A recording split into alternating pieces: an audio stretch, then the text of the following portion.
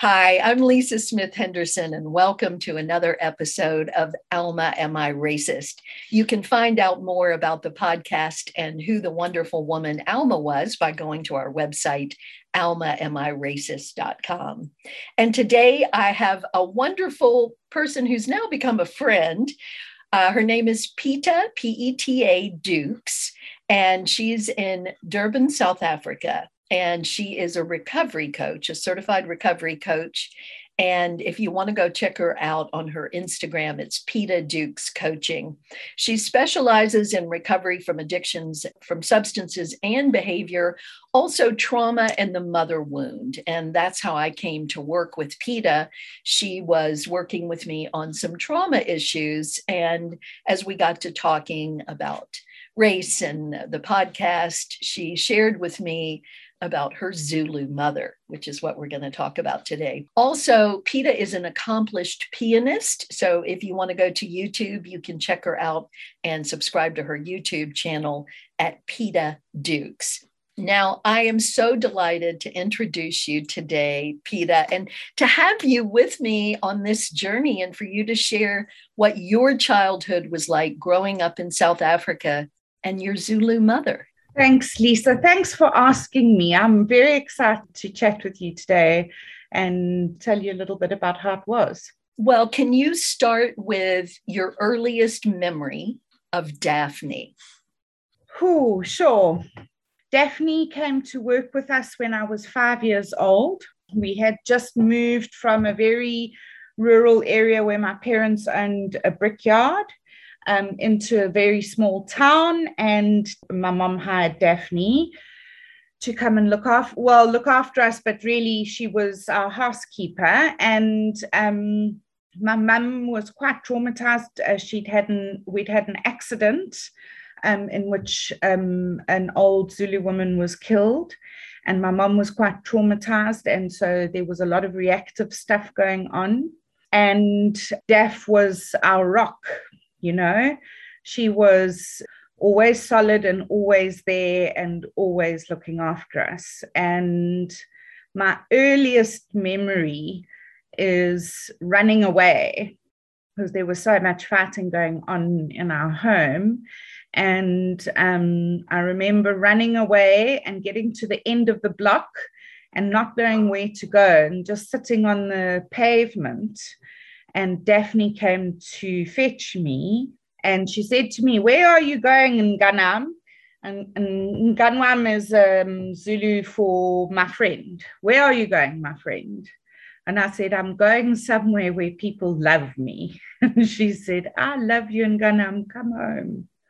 Oh. And it's my earliest memory of Daph. And so, without asking your age, what time frame are we talking about? Mid-70s. Okay, so apartheid was fully active. Yeah, absolutely. That was how we grew up. And what was that like as a little girl, seeing apartheid in action and loving Daphne as much as you did? So I don't think I was aware of it at that point.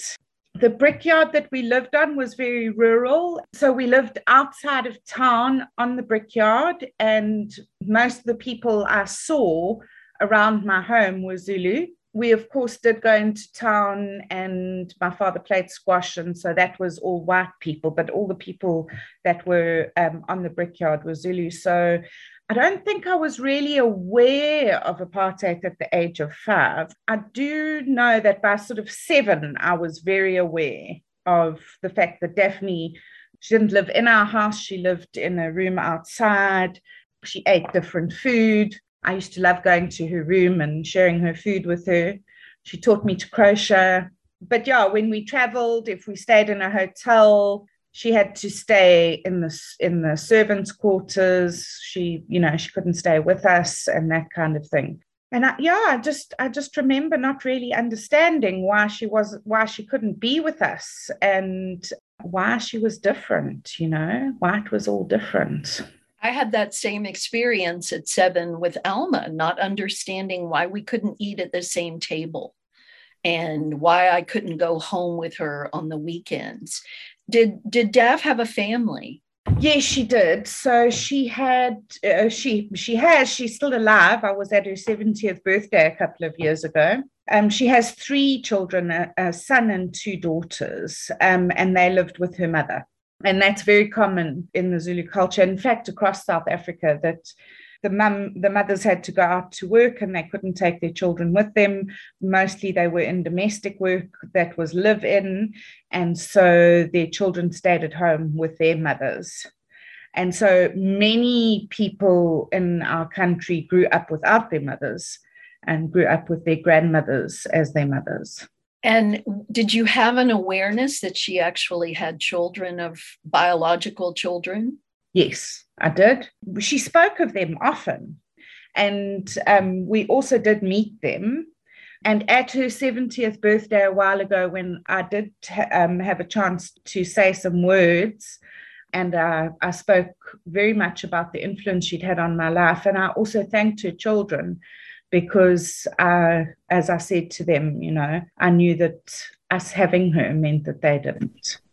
Oh, yeah. Peta, so true. And it was very similar growing up in the South in the 60s for me, which was your home life wasn't the best. Daphne became your... So my mom was quite traumatized. My mom was quite traumatized, and she was quite an angry mom. She's a teacher, and I don't think that, unresolved trauma comes out sideways in families. Yeah, so I experienced my childhood as quite difficult, and I was quite untidy, and my mom was very strict on me, and Daphne used to intervene and intercede for me. She used to make my bed so that my mom wouldn't get cross with me and all sorts of things. She was my savior. So I see now why the story of Alma touched you so much, because Alma would intervene when my mother was going to spank me. She would say, "Don't do that," or let us know when my mother was angry. At the point where you said you realized it was different, at what point, how long was Daphne with your family? For over 25 years. Okay, so she was with you growing up enough where, what age were you when you became aware that apartheid was like a real thing? So when I was 10 years old, my parents were quite liberal. My mum had belonged to the Black Sash. She'd done political science at university, and she was very against any kind of segregation. Daph was really well paid, and she had much better paid than everybody else. And when my parents built their house, all her fittings were the same as ours, which wasn't usual, Yes, very true. She just didn't have an entrance into the house because it was illegal. So her room, although it was on the house, the entrance was outside because it was illegal for her to have an entrance into the house. And so my parents were very liberal. And I remember being about 10 years old when my mother sat me down with one of my textbooks from school. I think it was a geography textbook. And she said to me, I just want to explain to you what Christian national education is. She said, this section here about all the races is wrong. It's not true. It's called propaganda. And wow. I remember the one particular thing said that colored people they lived in a certain type of house, and they were tilers. And it was very, my mom taught me when I was 10 what racial stereotyping was. Wow. I was very well aware. So I was aware in that way of what was going on. It was also like, I grew up in a very conservative town where the school was English and Afrikaans, and there were a lot of people who were extremely racist. And I was aware of that. So there were no Black children at your school? No. Okay. Until I went to high school, and then my parents sent us away out of that small town to school, to a bigger center where there were private schools, and those private schools did allow children of other color. And so then when I was in high school, I had an experience of being with some, it was a very small percentage. Right. So Peta, when you say it very casually, just like I growing up saw colored entrance, white entrance. You say it casually, it was illegal to have a door into your house for Daphne to come through. Yes, the servants' quarters had to be outside. They couldn't stay in the house with us. That wasn't allowed. And we had, apartheid South Africa, it was law. You couldn't marry somebody of another color. It was called the Immorality Act, where cross-cultural sort of marriages were illegal or made illegal. And yeah, I remember all the signs. Mostly I remember them in Afrikaans, blankes and nie blankes, which is whites and non-whites. So it was everywhere. And you said your mother was a Black Sash. Will you explain what that means? A member of the Black Sash. Yeah, the Black Sash was an organization of women who protested apartheid laws. It was a nonviolent protest, and they just used to wear a black sash, and it was a silent nonviolent protest. They would go and stand in specific places with signs or whatever, just very quietly, and protest in that manner. And did she wear the black sash around town so people knew? Oh, no. That was when she was at university. They would only wear the sash when they were protesting. Okay. How did your parents cope socially if they were liberal? You're in a very rural place. And having lived in South Africa, I know a little bit about the culture, being quite racist, even in big cities. Will you speak to that a little bit? My mom was the headmistress of the pre-primary school. She and my dad had friends who were teachers, and most of them were fairly liberal themselves. Okay. My mum did a lot of work with schools, pre-primary education, that to make sure that the other race creches and things were also getting the same kind of education that the white children were getting. My parents had very progressive friends, Thank you. I don't remember sort of racist comments and that kind of thing as a child growing up, except at school and that kind of thing. Were there other children that had the same relationships with their nannies, for lack of a better word, that spoke in racist terms, or did you all speak about the women, the Zulu women in your lives? It was not something ever discussed. I mean, I do remember the women who worked in my friends' homes. We all loved them very much. They fed us and they looked after us. But I don't remember ever talking about that with anybody. Okay. Yeah. And then were you ever, as an older child, able to, or did you and Daphne ever talk about race and what it was like? I don't remember having specific conversations.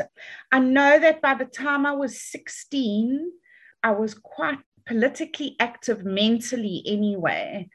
When I was 16, I went on a school tour to a place quite near my home where in the 1960s, we had areas that were designated white and there were black people living there, and they were called black spots.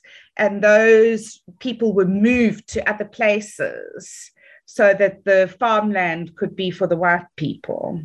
And I remember sitting in a church where such a removal had happened, and listening to the historian telling us the story. It was a history tour that we were on, and she was telling us the story of what happened. And she and her husband, who was an MP, lived on the farm next door to this.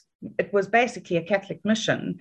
And listening to what happened and how the people weren't allowed to take they weren't even allowed to take their windows and doors off their homes. They were taken to this place that was completely barren. They were given tents that they didn't know how to put up.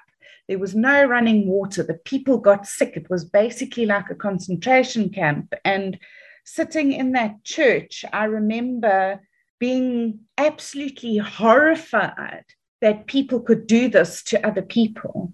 And I remember sitting in that church with tears running down my face and being the only person in my class who was moved to tears. Oh.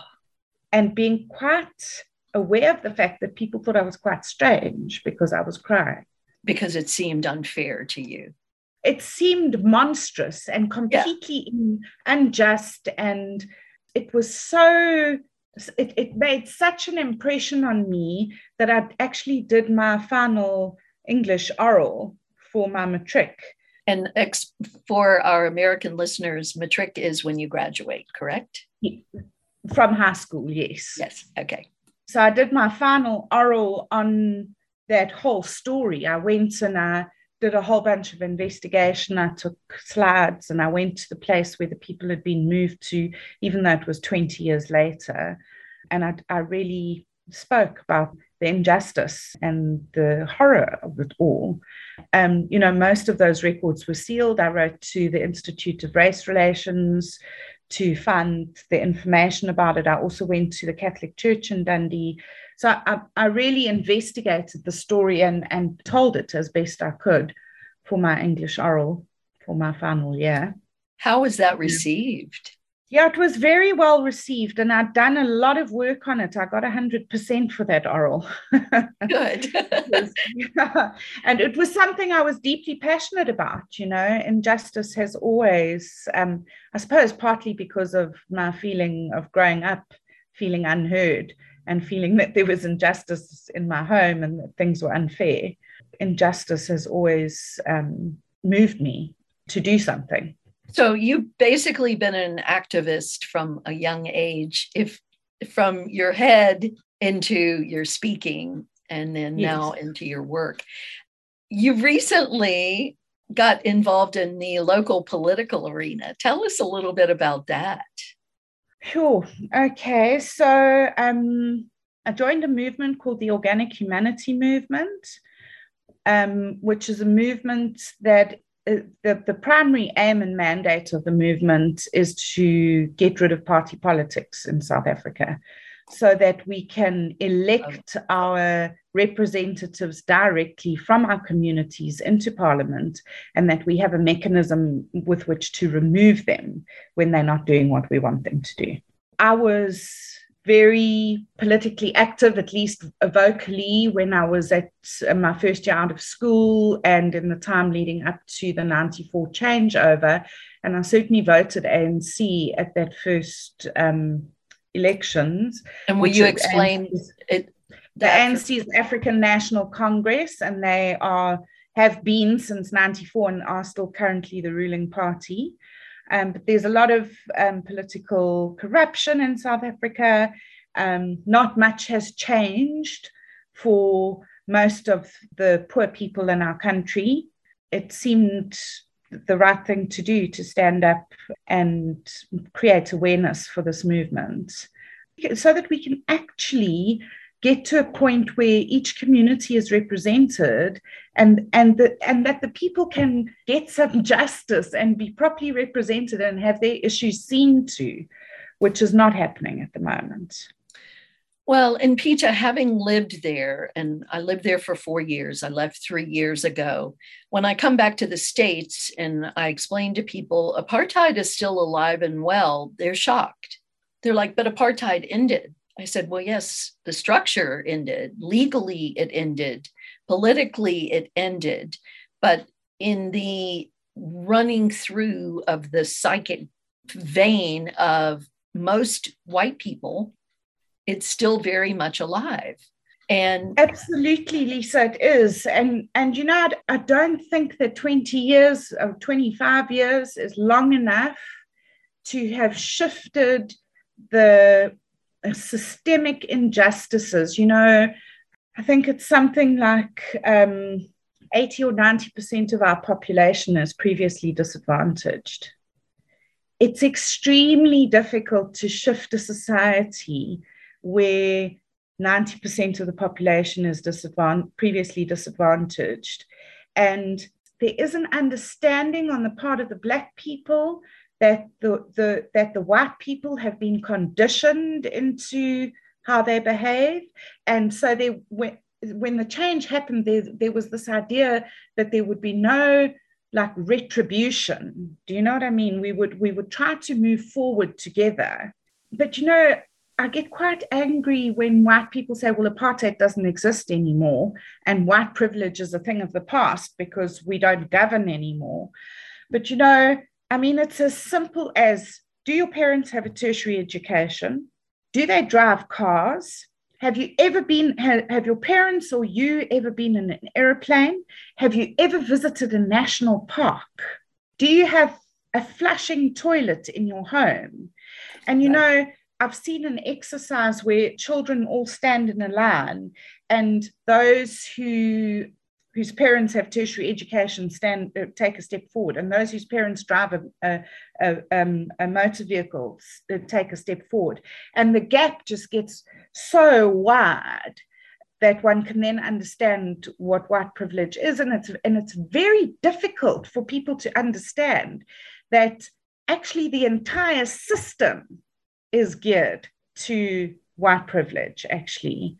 And people think that just because the laws changed and anybody may buy property in any place and anybody is allowed to go into any place, that can wipe away almost 30 or 40 years of indoctrination that a white skin is better than a black skin. And in fact, that the black people aren't actually people. Yes, and I ran into that. We all took turns picking up the housekeepers at the gate. And I looked and one guy was in his Bucky pickup truck and all of the workers were in the back and it was freezing cold. And I said, why didn't you let me know? I would have gone and picked everybody up. And he said, they're used to it. And I was like, what do you mean they're used to it? And he goes, they don't feel cold like we do. I said, they're human beings. Yes, they're just like we are. So I wasn't a big hit in some circles because of that. And what I saw was, yes, politically things changed, but economically, white people still, for the most part, run that country.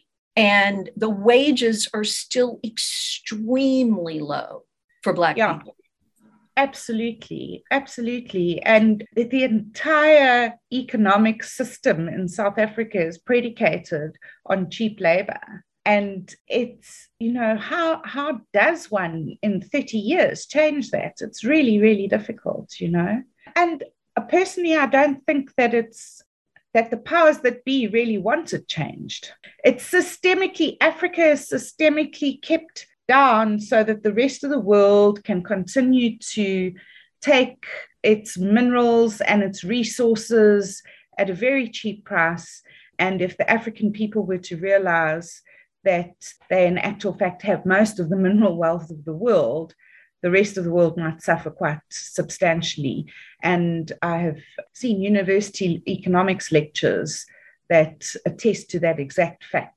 Quality of life would shift dramatically if the African people really stood up and took back.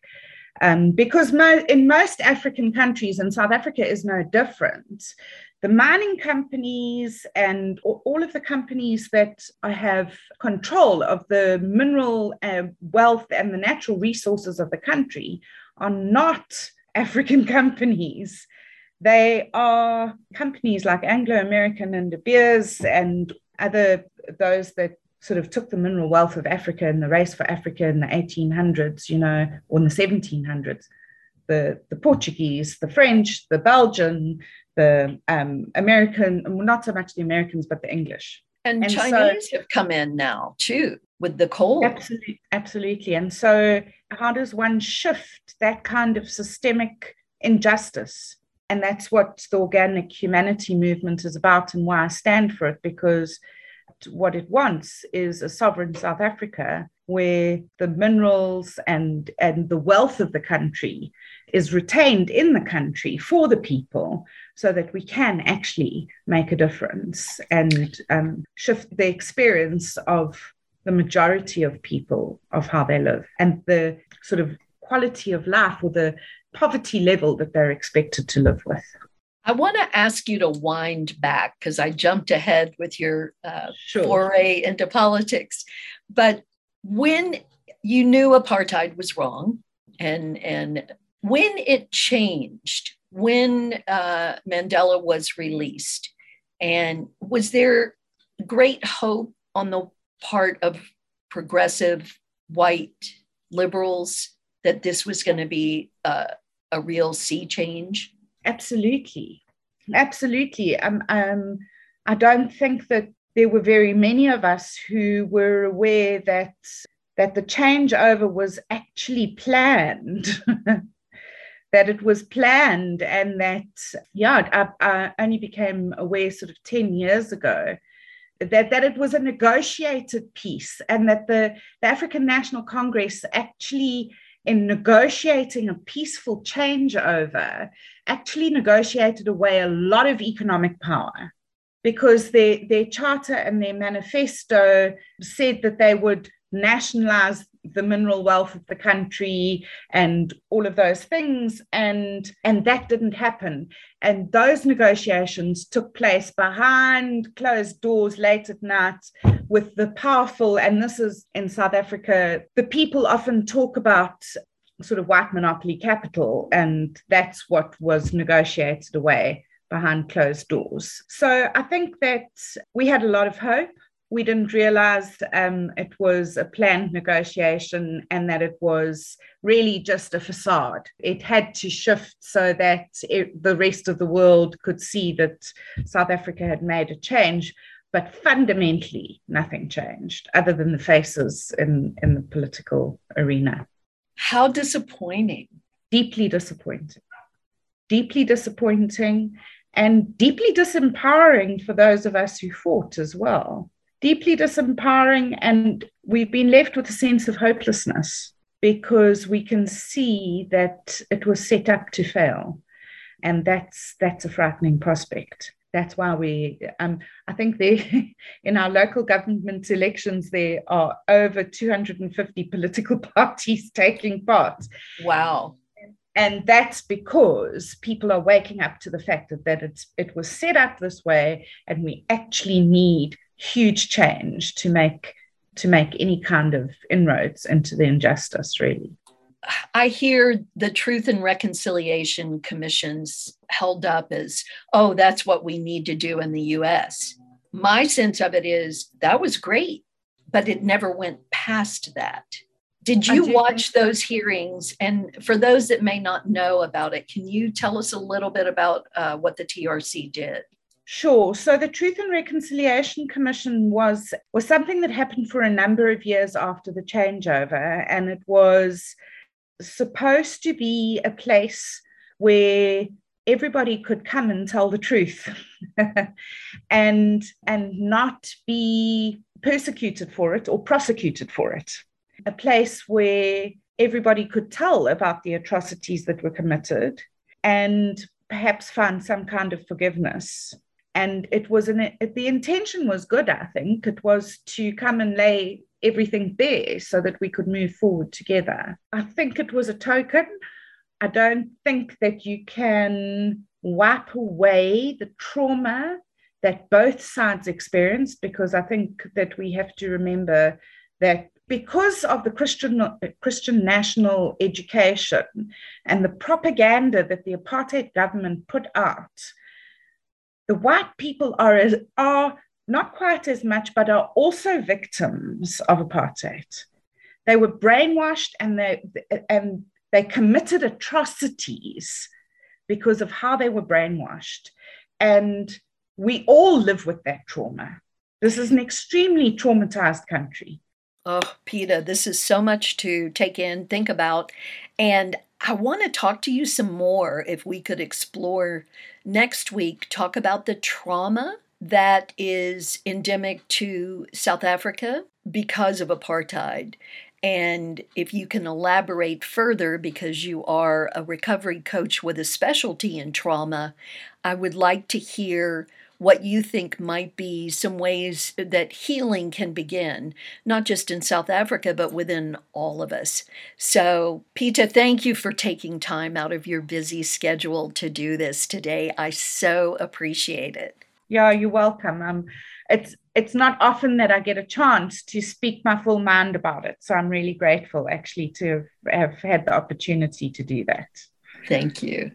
Thanks for listening to Alma, Am I Racist? You can find out more about the wonderful woman that Alma was and how she changed my life on almaamiracist.com. If you want to know more about Peta Dukes and to find out about her recovery coaching, you can follow her on Instagram, Peta Dukes Coaching. Thanks for listening, and join us next week as we explore healing from trauma from the effects of racism, including apartheid.